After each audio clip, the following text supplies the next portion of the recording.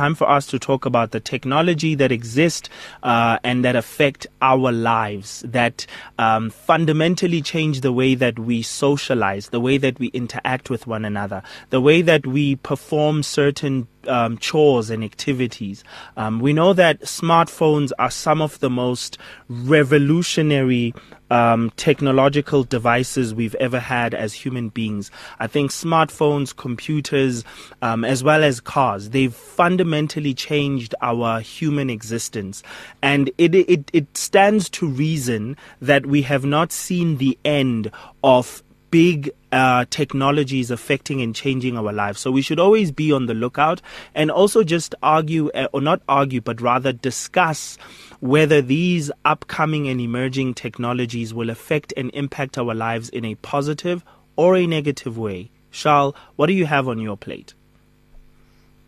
With regards to the tech radar and the stuff that's happening, two things from our side. First of all, I don't know if you saw that, I think it was about 10 days ago, probably 10 days to 2 weeks ago, that the Bitcoin prices soared with Mr. Elon Musk confirming that he's into cryptocurrencies. Yes. And then was it last night or the night before that he took that basically back when he said he realized that the fossil fuel, what's it now? The fossil fuel influence that the energy consumption basically of Bitcoin that he's not adhering to or that he doesn't like. So he pulled back that statement, and now Bitcoin prices has plummeted. I don't know if you saw that, Given. Yeah, I did. Apparently, it's with regards to the energy consumption. Now, I know for a fact that a friend of mine is mining Bitcoin, and his electric bill, I don't even want to mention the price, but it's in thousands to run the machine to mine Bitcoin. Imagine. So I get that. Yep, I get that, because you need quite a serious algorithm to actually process that. Yeah. And then the second thing that's on my plate that was actually interesting is, I don't know if you've ever saw the Checkers 6060 app. Yes, I have. I've Checkers actually even tried special. using it, yeah.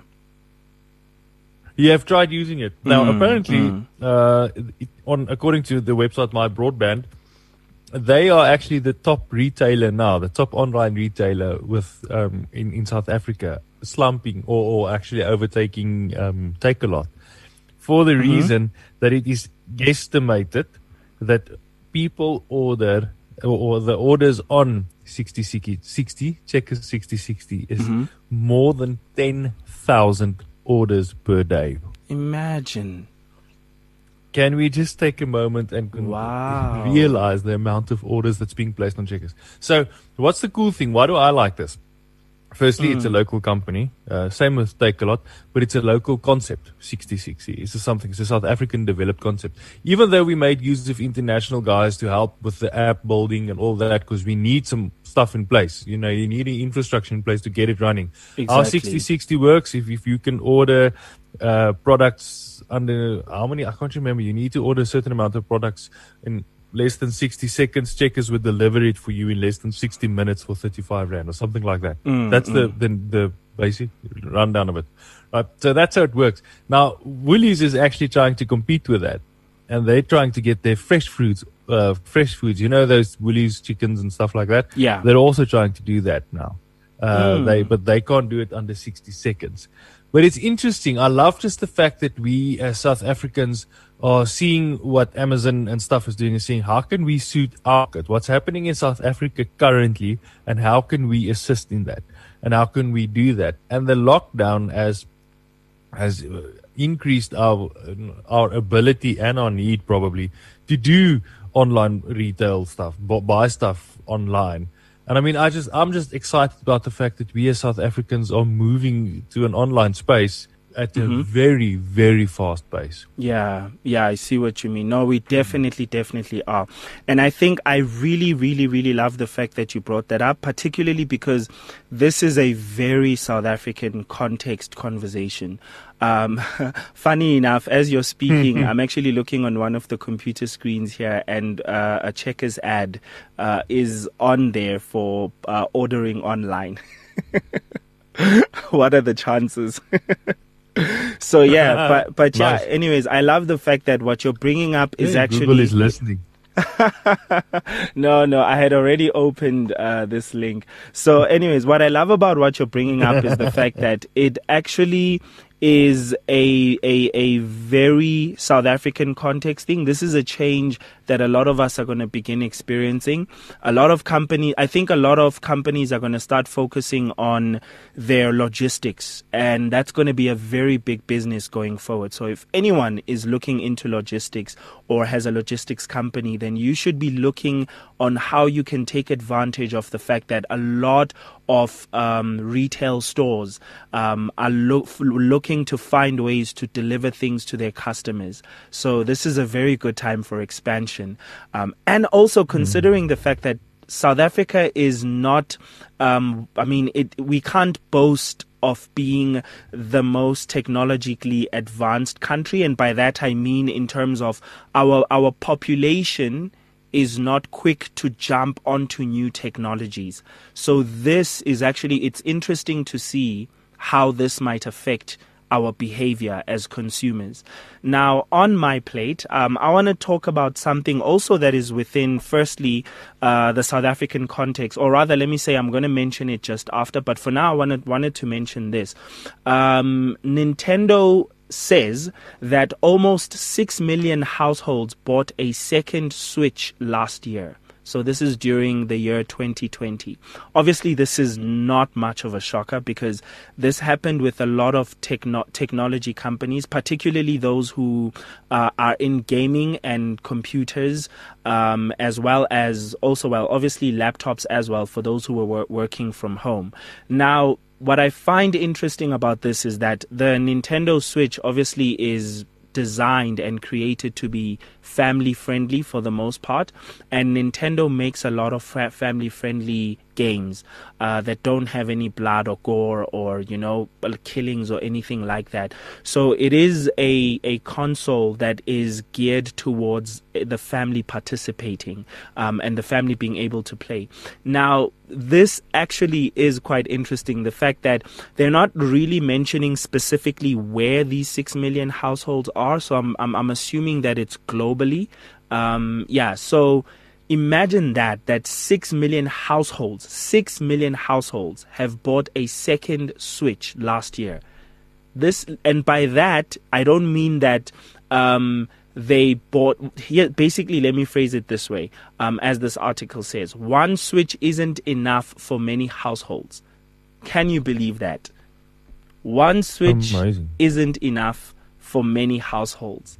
So they literally bought a second console. So I'm assuming that it's families that have 2 or more kids, and they wanted to make sure that they don't all have to hog this one screen or this one console, especially since it's so mobile and compact.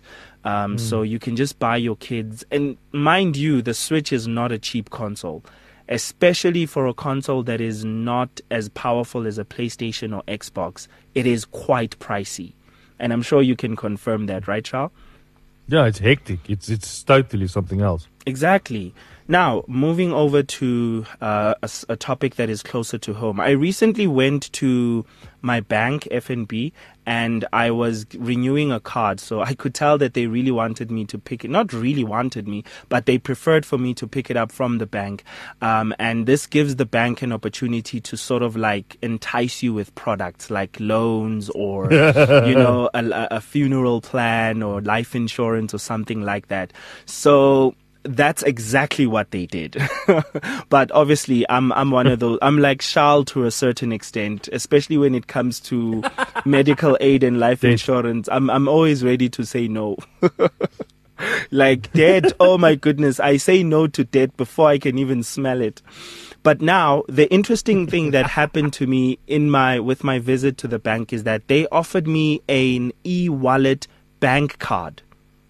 I was honestly fascinated by this because it has so many implications, right? So we all know how eWallet works. eWallet is basically when, if you're an FNB client and you have an account with FNB, you can use any person's cell number that lives within South Africa. And this also extends to other parts of Africa as well. I've sent money to someone who has an FNB account in Swaziland, and they were able to retrieve the money. So you can send it to someone in Zimbabwe, etc., etc.